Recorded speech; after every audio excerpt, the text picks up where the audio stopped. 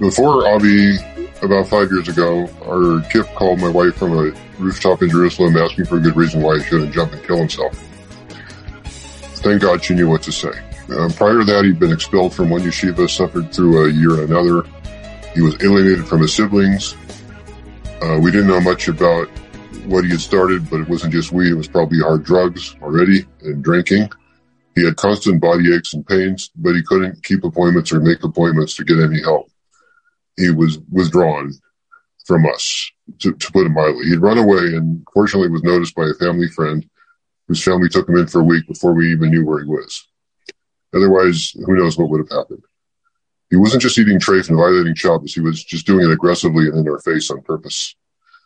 He told us we thought our religion was more important than him. He swore a lot. He had a lot of social anxiety. He couldn't do any normal business on the phone, like take care of anything. He'd stay out at night. We didn't know when he would come home or if he'd even come home at all. He stole money from us. He took the car without permission or a driver's license. He shoplifted. He abused alcohol. I said that. He hung out with dangerous people. And this was a big strain on our Sholem bias and our family, and we were really stuck. We didn't know what to do, and everything we tried was making it worse. Or it wasn't making it better, let's put it that way. And we got trained by Avi, and we started implementing what he said. Now, our kid is much more functional and happy. He makes and keeps appointments. He finished high school online, which he dropped out of, and he's building his own business doing that. He doesn't steal from us. He doesn't do any more shoplifting. He's much more careful to find good deals on what he wants, and we always buy things for him. But he's looking that we don't have to spend so much money on his own.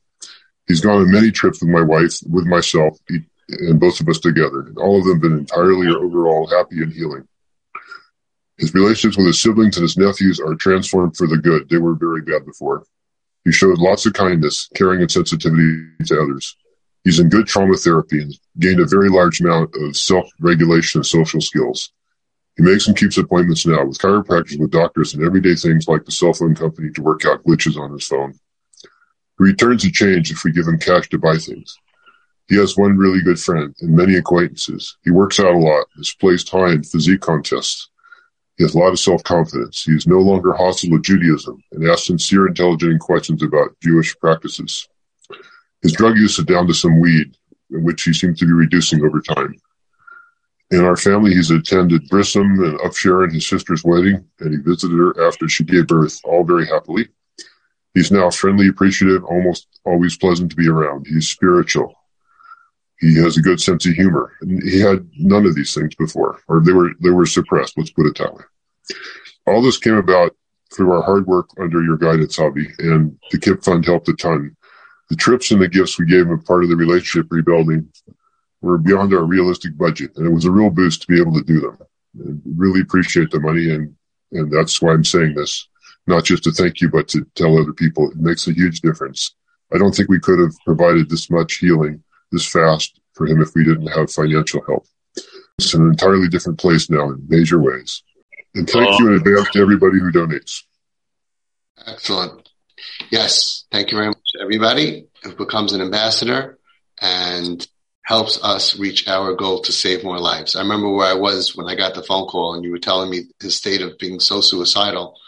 And with what the world has to offer at that point, which is psych wards and Utah and boot camps, the success rate is so low. And thank God we couldn't have imagined that we would be able to have this sweet, adorable, helpful kid that's maturing and that's not anti-Yiddishkeit, and it's all one big healing. So thank you very much for your testimony.